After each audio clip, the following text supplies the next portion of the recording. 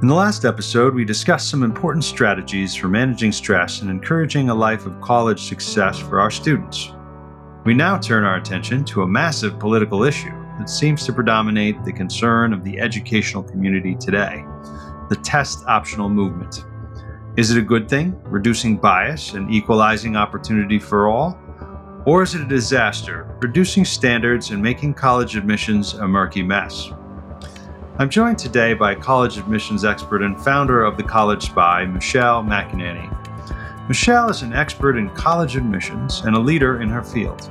She has over 20 years of experience as an educator, counselor, and consultant, assisting students in making smart choices to reach their full potential.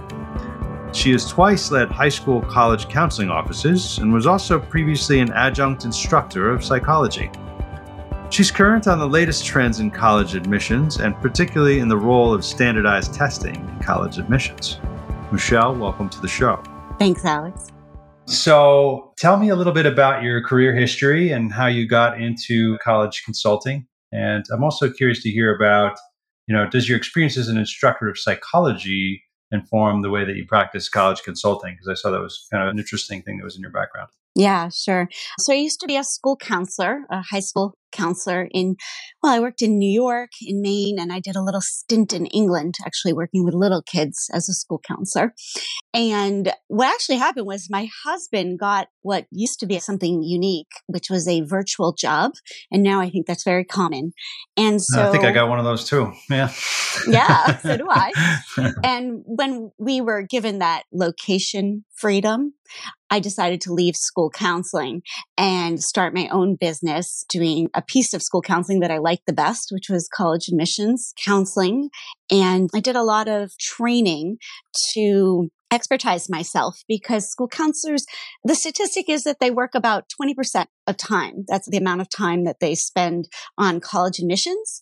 And so now I was going to be working full time in college admissions and charging. What's the other 80%? Oh gosh, that would take up the whole podcast because school counselors are extremely busy people, and oftentimes they are the glue in the cracks. You're doing everything, anything from helping students, talking about suicide, lunch duty, scheduling. I mean, so much that people don't realize. But most of the job really wasn't admissions. So I did a lot of training to expertise myself before launching the College Spy. And now I work completely independently with private clients, helping them with the admissions process and go into a lot more depth than I did when I was a school counselor because the expectation is different.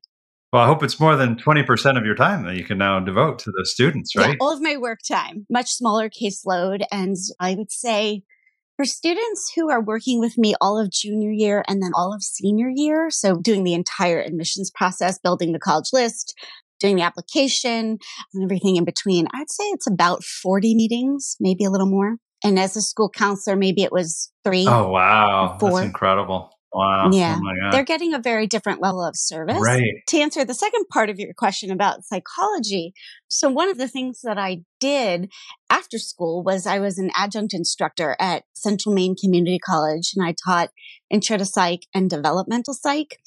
And certainly that experience has informed my practice as a college admissions consultant a lot because I taught dual enrollment classes, and I'm always being asked by families for advice around course selection and whether kids should take dual enrollment classes instead of AP courses, or it depends on the situation, whether they should or shouldn't. But my experience teaching college level courses to high school students, my courses were a mix of college students and high school students taking college classes. All right. So tell me, particularly about the College Spy, tell me what makes that a unique consulting organization. The name itself suggests a few things. Tell me what it's all about. I'll tell you about the name a little bit. It was not easy to name, but I did finally come up with it.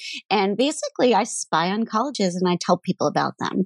So I spend a lot of time not only expertising myself about the admissions process, but learning about various colleges. So I have been to over 250 colleges myself because I tell the kids that you need to stand on campus and visit in order to make the right decision. And I hold myself to the same standards, right? I'm making decisions about putting these 10 colleges on a student's list. And I want to have been there. And certainly I recommend colleges that I have not been to and based on other research, but there's 4,000 or so. So, I mean, there are a lot. And I think what makes the College Spy unique, it's partly that, the college knowledge and what I'm bringing to the table. I have always worked virtually with my students, even before the pandemic. So that used to be unique, but it's not unique anymore. But what it means is that my students, they come from all over the world and all over the country. And so I don't work in one region where knowing the colleges nearby is really important, and knowing a few outside the region is also important. I need to know colleges all over the country. And so that's what I make it my business to do. And then the other thing is that we are working to help kids find their best fit. My focus is not on elite college admissions, although I have plenty of students who applied to elite, prestigious, very difficult to get into colleges. But that's because those colleges are a good fit for them. I'm working with lots of other kids applying to all kinds of schools. But I'm working with students with learning disabilities and making recommendations of good fits for them, and just students with a variety of interests. So getting back to this espionage, what sort of inside information are we talking about?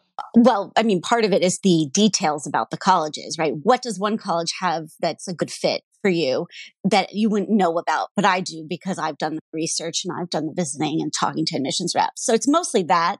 But yeah, I guess people could interpret it the other way, that I have this inside information. And in some ways I do, because I make it my business to educate myself about admissions from the college's point of view. Because if I can understand where the colleges are coming from, then I can take the situation with my student and explain, this is the difference. This is what you need to do to be successful in the admissions process. I just find the whole topic of college admissions and colleges in general and how they differ from one another, I personally find it fascinating. And so I just keep learning and keep sharing. I'm curious to hear about stories of triumph or failure you'd like to share. Admittedly, this is a question that I ask a lot of people, and I love some of the answers that I get. So are there any stories that you have that you want to share? I have a lot of things that I'm proud of with my students. Very rarely am I proud of the admissions outcome. I'm excited about the admissions outcome that they got in, because that's where they wanted to go, or because it's just a highly selective university. It's so difficult to get in. But my stories of triumph are smaller steps that the kids have taken. It's something they learned or something that's a transferable skill, right? So they're really going to take this with them much further than just getting into college. It comes up quite a bit. I mean, even just with the kid who told me, about nothing set in stone, like that's always in her mind. That's like a phrase that's going to go through her head, like for the rest of her life, you can tell. Right. Yeah. Right. Like, I don't have to be so worried. I can make changes. I can trust myself to do that. A lot of times what happens with kids who are resistant to the application process is, in working with me, they become excited about it. Partly because I'm so excited about it that it's just contagious, and partly because they realize it's manageable. And as they learn about the process, they find out that they are going to be successful and they're going to get accepted, and they're going to get accepted to schools that they like, because they're learning about colleges too. And so I'm watching kids constantly go from disengaged to engaged. And it's very exciting, right? It's like they won't do the research. They don't want to look into this. They're avoiding, postponing meetings or whatever. And then all of a sudden it clicks and they're ready to go. I see this over and over again with students. Some kids are excited from the very beginning, but there are just as many, I think, that are apprehensive. One critical thing that we brought up in that first segment was thinking about a college application from the admissions officer's perspective. That, I think, is something that catches a lot of students unprepared. I don't think they have developed the sort of prefrontal cortex to be able to imagine the world in that way, to really truly see the way they look from other perspectives, from other people's eyes. So when they get to an exercise like this, where you're trying to really impress somebody with who you are down to your very core, that becomes very difficult. So getting them to think in those terms, I think, can make a huge difference, because the motives of the college admissions officer are entirely different than for those of the students or for the parents or any of the other parties that can be involved in these decisions. So I can't emphasize that enough, really, that it's very critical. Somebody should go through that application and think about it entirely from a college admissions perspective. Because at the end of the day, the point of that application is to get into the school. Another important point that Michelle brought up in that first segment was how empowering that process can actually be. I think there may be stigmas associated with the college admissions process and the anxiety that can naturally come from trying to determine the next 4 years, potentially the rest of your life. But I think it can be formational for kids. That she brought up the example of the nothing set in stone, an adage that she had given to one of the students that they never forgot. That, I think, can be energizing for a student, can be formational. And that's something I think that gets lost in all of the drama of these college applications. Putting a positive spin on this, I think, is really important, especially if you have a student who's a younger high school student or even in middle school, so that they don't get caught up in the stress and the anxiety of the unknown there. Standardized testing today. Could you explain that landscape of standardized testing in college admissions and explain how we got here, specifically talking about the test blind and test optional stuff? Sure. Yeah. So some people feel that we got here because of the pandemic, but it's not true. The very first college went test optional in 1969, and that was Bowdoin College, which is a small liberal arts college, very selective, located in Maine. And so over time, since 1969, more and more colleges have jumped on the test optional bandwagon for different reasons that we can talk about. And around the time of the pandemic, I think there were about 700 colleges were test optional, maybe a little less. And now, currently, we're at about 1,750. And just for anybody listening, if you want to know where you can find the information about whether a school is test optional or not, it's fairtest.org, FAIR. So fairtest.org is where you can get the latest information on that. So colleges have had good reason to go test optional even before the pandemic. And then, of course, with the pandemic, there was a very big concern that kids wouldn't be able to test and they wouldn't be able to apply. And when colleges don't get applicants, they might be worried they can't fill their classes. But there are certain colleges that are mostly worried about how they'll be ranked in U.S. News and World Report, because the more applicants you get, the more people you can reject because you only have space for a certain number, and then the lower your admit rate. So they had to go test optional. And as much as, they might have said, we're worried about you. You can't test. Don't worry. We care about kids. They were worried on numbers. Also, we'll be nice and we'll say also. And that's kind of how we got here. I think many have chosen to stay test optional this cycle for the class of 2022. And there are still kids who are struggling to get a test or to test under circumstances that they're not stressed. So some kids, their testing centers are full or they are canceled on because of the virus. They have to travel much further early in the morning and, go someplace unfamiliar, things like that. And that can lower your test score. So I'm curious how that shift really has impacted college admissions. That shift to, you said, 1,750 colleges that are now test optional. How does that change things from college admissions? Well, it allows them to choose whether to send in their test score or not. So they can decide whether they want their test score, if they have one, to be part of the admissions process or whether it doesn't. And I think the way they're mostly affected is they're stressed out because they don't know. They're being told that they'll have an equal chance of acceptance, but they're hesitant to believe that because SAT and ACT is something that in the past, most people have overestimated its importance in the admissions process. So to explain further, what colleges truly care about the most out of all the different parts of the application, most of them, GPA and rigor. So the courses that you took, how hard they were, and how did you do in them? Much more important than your standardized test score. So kids are stressed. They're not sure what to do, and they don't have good advice around it. So do you think then that colleges that are going test optional are sincerely not considering the results of the test? Like they're completely blind to that and don't include it in their decision-making process whatsoever? Well, I mean, colleges are handling this different college by college, but in general, most of them talk about doing a holistic review. So they look at all the parts of the application, and I know you know this, but I'll just explain for everybody else that's listening that that includes, right, so your grades, the rigor, the courses you've taken, your extracurricular activities, your standardized tests, your letters of recommendation, and your essay. I think I got them all. And so if you apply without a test score, then the colleges don't have that data point. And so they rely on the other data points more. Hmm. But they also know that you didn't submit that test score because you didn't believe it was competitive enough. It could be that it's because you didn't test. And my advice is if you could not take the test, that you put a note in the additional information section of the common application that you actually didn't take the test to let them know why. But you can't lie about this. They know where. You just look up on the College Board website under zip codes where testing was available and where it wasn't. They know when it was available to you. They've got a lot of computers and robots and all kinds of things following data for them.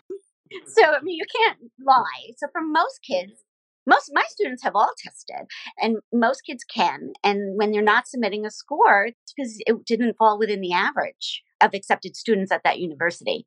And there's no way around colleges not kind of knowing that. They might have a process for how they evaluate kids who had a lower score, because certainly many, many students who have a lower score than the average would be successful on campus. And they might have a reason to accept you, and you might still get in. So it's complicated. It's a complicated thing to wrap your head around when it's just you as a kid with your score and your list of schools. Well, so what I'm hearing in this, I guess I'm thinking of it strategically too, is that unless you have a really good reason, like for instance, you were blocked from taking the test, that you should probably submit your score to the school, and you're not really concealing anything by not doing that. Not necessarily, because, so here's the other piece of it. Okay, so this is about the college rankings. So colleges are ranked by US News and World Report partly on their average test scores, right? And so when they're test optional and they are not submitting to US News and World Report the low end of those scores because those kids didn't send the score. If you send in a low score, they have to report it, and they don't want to report that, right? So it's not an easy thing to follow along with what you should do. So depending on the school's needs and how interested they are in staying ranked high and having a low admit rate, and whether they need you for that major or maybe your full pay, so they need you, right? They don't have to give you a discount in terms of financial aid. They might want you and be like, oh, we'll take your 540 or whatever when their average test score is a 650 for the math section, let's say. So you should not submit most of the time if your scores fall below what the average of what the schools accept. But when we talk about average, we're usually talking about between the 25th and the 75th percentile, not the 50th percentile. So some kids will not submit, even though they should have, because maybe their score fell in the 33rd percent, Right. but they didn't realize that's great. Send it in.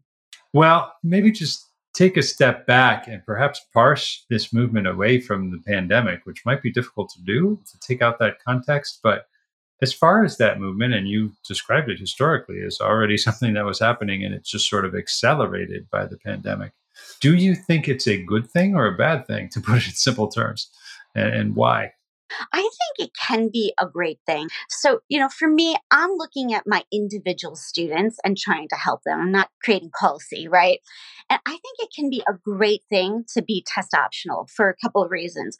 One, there are kids who didn't score well for whatever reason, who belong at schools based on their grades, their rigor, and all the other things. They just belong there. It's a good fit for them and it's the right place.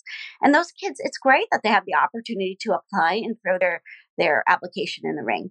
And some of these reasons could be things like they were sick that day, they had just have test anxiety, or, it could be anything. It could be just having, a real strength, let's say around math, and you're going for engineering, but you're still working on your writing skills and your reading skills, right? And, some people are really advocates of test blind. Like, let's just dump these tests completely. And in some ways, I agree with that because the tests, we didn't talk about this yet, but they are biased. Kids who are white and wealthy do the best on the tests. And that's not fair. And that's not right for social justice reasons. However, there are some kids who, by taking a test, that's how they can show that they will be successful on campus. So I'll give you an example. So let's say you have an alcoholic in the family, and for whatever those reasons, couldn't get to school consistently. But as soon as you remove that student out of that environment, they're going to flourish. That's the kind of kid whose GPA might be a little bit lower because of attendance, but they're going to score super high on the test. Or what about an ADHD student, right? So a student with ADHD can sit down, drink a Red Bull, take their medication, hyper focus on the test, do phenomenal. And those kids have great strengths that schools that are very selective would love to have those kids be alumni because they're going to be super successful. So those kids would miss out if it was all test blind. They wouldn't be able to show that they're able to be successful. So in some ways, I'd like to let these tests go. In other ways, for the individual student, I mean, I've certainly had kids who their scores are more indicative of how they're going to do in college than their grades across 4 years. But not a lot of students like that, but some.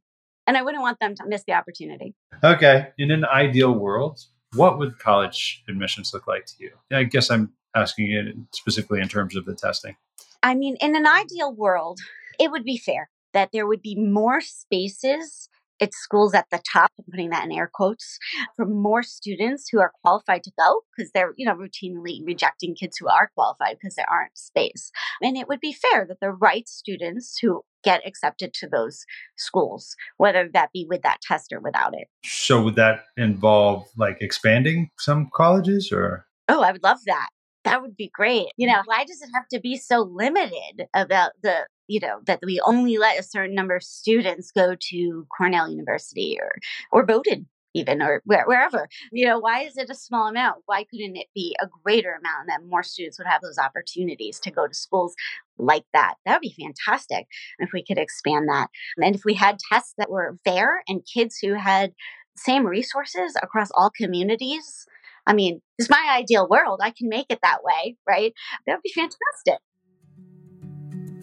One thing that stuck out to me about the second segment of the discussion, which I found very interesting, was the importance of being aware of what a particular college is going through when you're thinking about, should I submit my score or should I super score? What sort of approach should I take with my application generally?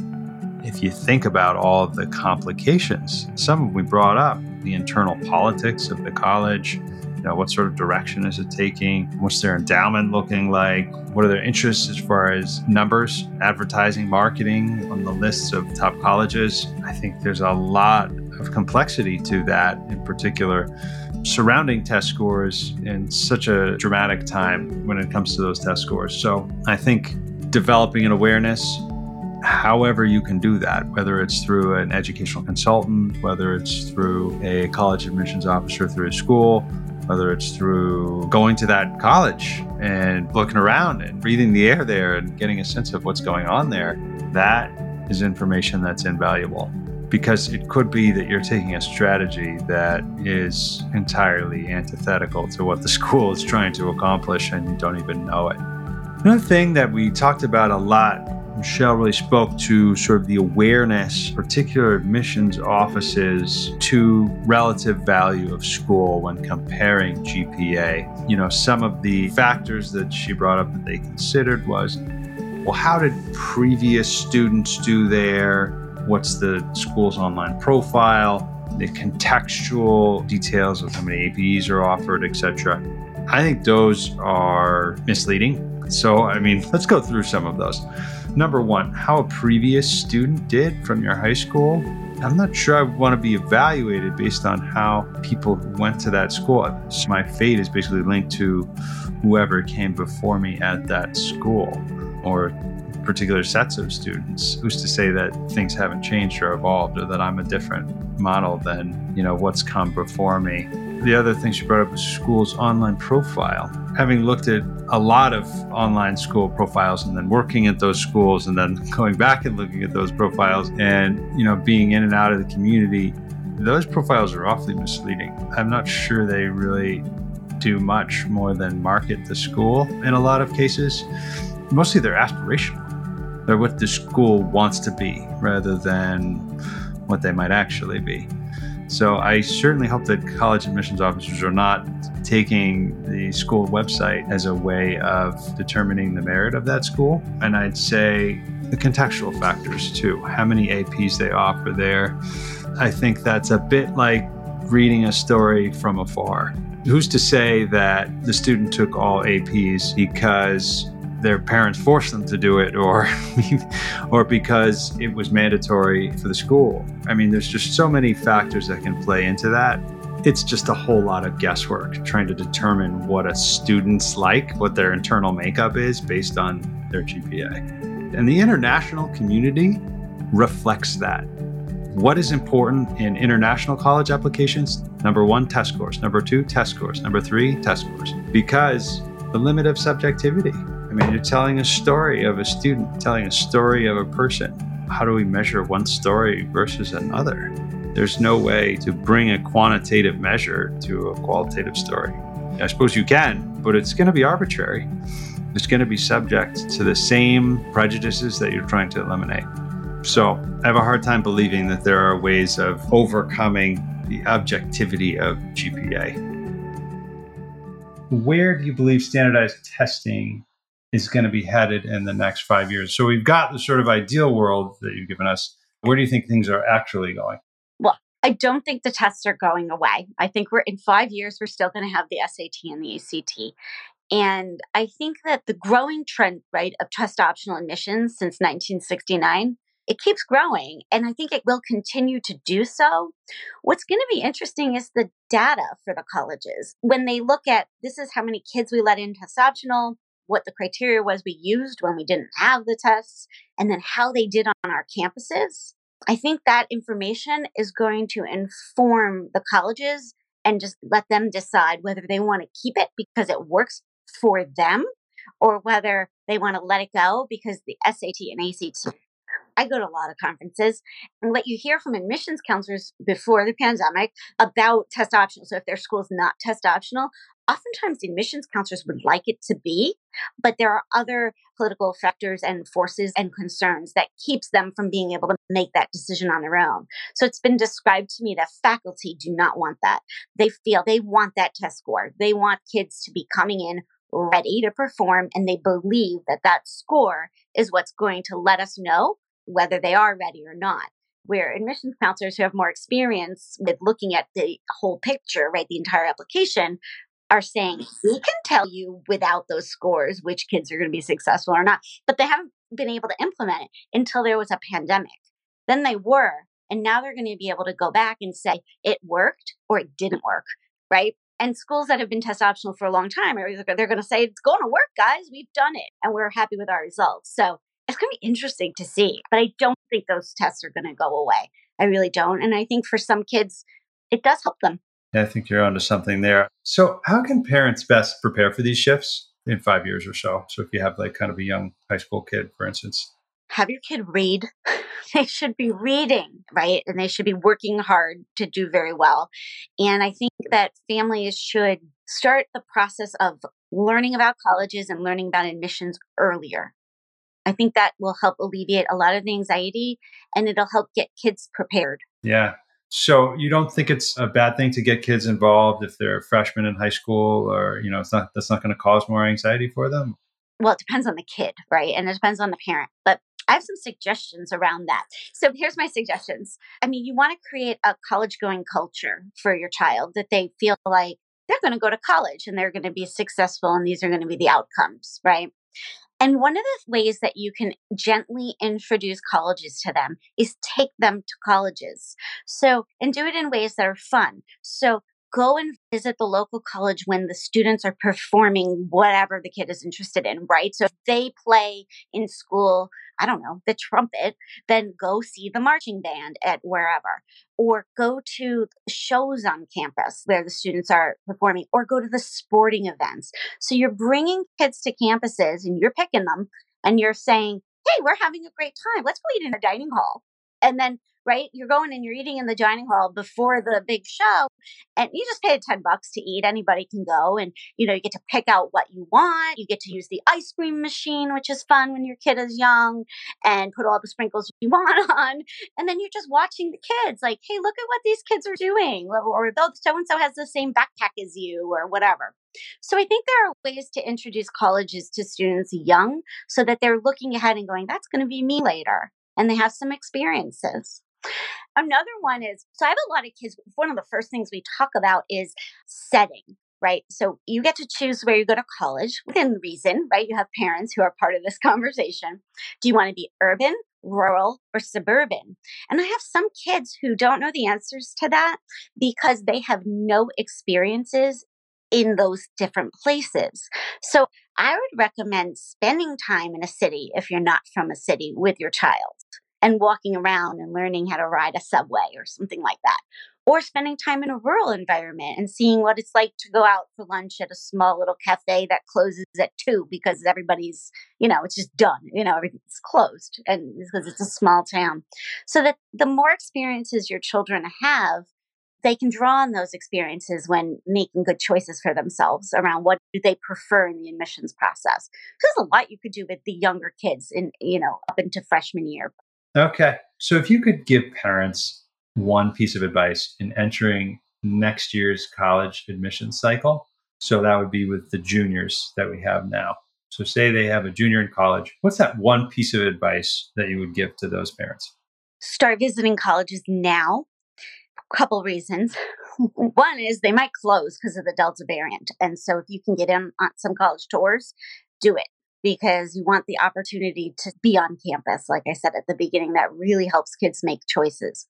The other thing that it helps, if you start the college search now and not closer to next summer, is helps you be able to utilize early decision applications. And if you apply early decision, which I'll just say very quickly, and I have a podcast episode and a blog post about this on my website if anybody wants to look at it, or you could put it in the show notes if you want to share it. Early decision is a binding agreement. You only apply to one college early decision.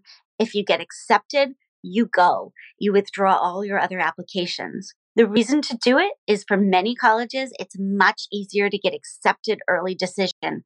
This is a complicated topic. We could talk about it another time, but the reason why is colleges just love kids who love them because they know that kid's coming. It's guaranteed that they're coming. It helps with their rankings. I'll just say it like that quickly. So if your child has the opportunity to utilize early decision admissions, then that's great. And my students who start with me early in junior year or even sophomore year have a much better chance of using ED as a strategy than those who come to me before senior year because they don't have enough information to pick only that one college to apply to. They need more time. So that's my one piece of advice for acceptance. Totally. Oh, that's great. I mean, when I taught at Taft, there was very few reasons why you would not want to apply. I think the binding one is early decision, right? Just because number one, you have two swings at the piñata, so to speak, the first time around. And then if you get deferred, you get another shot that you have with the regular admission cycle. But your chances are better just by numbers. They are much better. Some colleges accept up to 50% of their freshman class from the ED round. That's a lot. That's a lot. And you're competing against a smaller number of students who have applied ED. So that's a big strategy, but you can only take advantage of it if you're prepared. Otherwise, you could make a mistake and then, make a commitment to a school that you're not ready to commit to. And that's a terrible idea. So, I want to say thank you very much. This was very interesting. Some great nuggets. Thank you for being on the show today. I really appreciate your insight. You're welcome. Thanks for having me. Here are my final takeaways when I reflect back on my conversation with Michelle. Number one, I said it during the conversation, but to me, standards are important. How we determine those standards, I definitely want that to be fair and equitable. We should be living in a meritocracy that is blind to everything but the merit itself. You can talk about implicit biases, etc. You try to do your best to be objective, but if you don't have standards, what we all agree on as these are intellectual standards, this is what we want out of the thought leaders of our community, If we don't have that, if we can't all agree on that, then we risk being mediocre as a society, playing to the lowest common denominator, really. If you read Harrison Bergeron by Kurt Vonnegut, you'll understand that. I mean, in the story, everyone who is beautiful has to wear an ugly mask, and everyone who's strong has to wear weights, so that there's equality. Everybody has an equal crack at things. And I think that's the risk if you take meritocracy to this point of like, well, everyone has to be on equal ground. Again, you're reducing your society to the lowest common denominator. And I really don't see the point of that. Now, to me, really the focus should be is on improving educational resources so that they're equitable across the board, because they absolutely are not. If you look from one town to the next, even, some of the educational systems are crap. I mean, the teachers are getting paid nothing. There aren't enough of them. The class sizes are enormous. The resources are terrible. Socioeconomic injustice is insanely bad in the United States. I don't understand why that's not the conversation. Why are we talking about racial prejudices? And let's talk about socioeconomics. Let's talk about equality of educational resources, criminal justice, etc. To me, that is where the solution lies. Then we can have challenges. Then we can have standards that we're holding each other to as a society if we have that equitable background. That to me is the key. Second thing that I took away from our conversation too is the notion of what's going to happen to the test itself. SAT, ACT, will schools get rid of it? Will they not? The schools that have eliminated are pointing to these metrics of successes, including the students staying to school, graduation rates, etc. Again, I find those quantitative metrics of a student, of a person, of an intellect to be misleading. Again, after having taught in a bunch of different schools, public and private, high school and college, a kid getting to the end, getting to the finish line, does not necessarily mean that they are quote unquote successful. A lot of them are dragged kicking and screaming over the finish line. I'm not sure I would want them to be making decisions for me in a democratic society, to be in the criminal justice system that is regulating, policing my culture, because they were able to finish the grade. So I don't necessarily trust those metrics more than how well a student can do on a logical exam that tests their brain's ability to reason. So do I think reform is a good idea? Absolutely. Do I think that implicit bias should be removed from that? Absolutely. Do I think we should remove standardized testing or standards altogether and base our applications on basically storytelling? No, definitely not. I think that'll make the problems that we're trying to solve 10 times worse in terms of who's getting in where. I thought it was interesting also what Michelle talked about in terms of creating a college-going culture for parents with younger kids.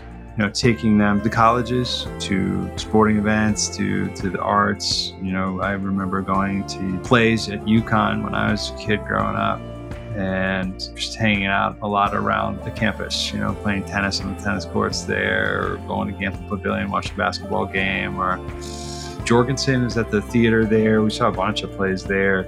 I think I even took music lessons on campus. So just being in and around sort of a college environment, I think can have a very positive effect. The culture, I guess, in stores where University of Connecticut is, it really has a trickling effect, I guess, if you live near a college campus or on a college campus like that, or in a college town. And I found everyone in the town to be pretty intelligent, pretty aware at least. And I think that matters when you get to higher education, when you get to time to apply. It's not a foreign thing. It's something you've grown up and around. So I think for those parents who have kids of younger high school ages, find ways to integrate them into college environments. Another thing that I took away from the conversation with Michelle was about the revising of the test. Is it a good idea? What is sort of the direction of things? I would say that it should always be revised. I think it should be a continual process of revision to eliminate if there are implicit biases or, testing skills that are not accessible or not taught to all students in the country. I think that should also be a process of give and take. If there are skills that are on the test, those should be sort of taught in all formats in all schools. So, I think it's sort of more of a give and take than most are willing to admit. At the same time, you want to avoid the kind of like red tape, like no child left behind mentality, because then you're just kind of turning kids into numbers, and it doesn't have a good impact. It's well intentioned, but it boils down education into something that's sort of more bureaucratic than helpful. So that being said, I don't think that our education system should be designed around taking that test. But to some degree, yes, those skills should be taught in every school. In teaching in a lot of different sort of public and private schools and college and high school, etc., I've seen some teachers that have, let's say, departed from an average curriculum. And there were some English teachers in middle school who would put on a song or tell their students to write about the sound of the wind. And like that was their writing assignment for the week. I think you're only as strong as your teachers. And if your teachers are not great, or they're not paid well, they're not motivated, they're not intelligent, they're not dynamic people, it doesn't matter. It doesn't matter how much bureaucracy you put in there. It doesn't matter how much you're teaching the test or you're not. It's the quality of the teaching. Let's focus on that. Let's focus on giving enough funding to all school districts in an equitable way. Let's focus on paying our teachers and prioritizing them in our society. I mean, to be a teacher, you need to be independently wealthy because you're entering into poverty. That's not a formula for success for those kids. Wonder, why do we have these biases and all these difficulties when we get to college applications? Well, that's why. That environment is not breeded equality. Anyways, I think that the test should be continually revised, but really the focus should be on providing equitable resources.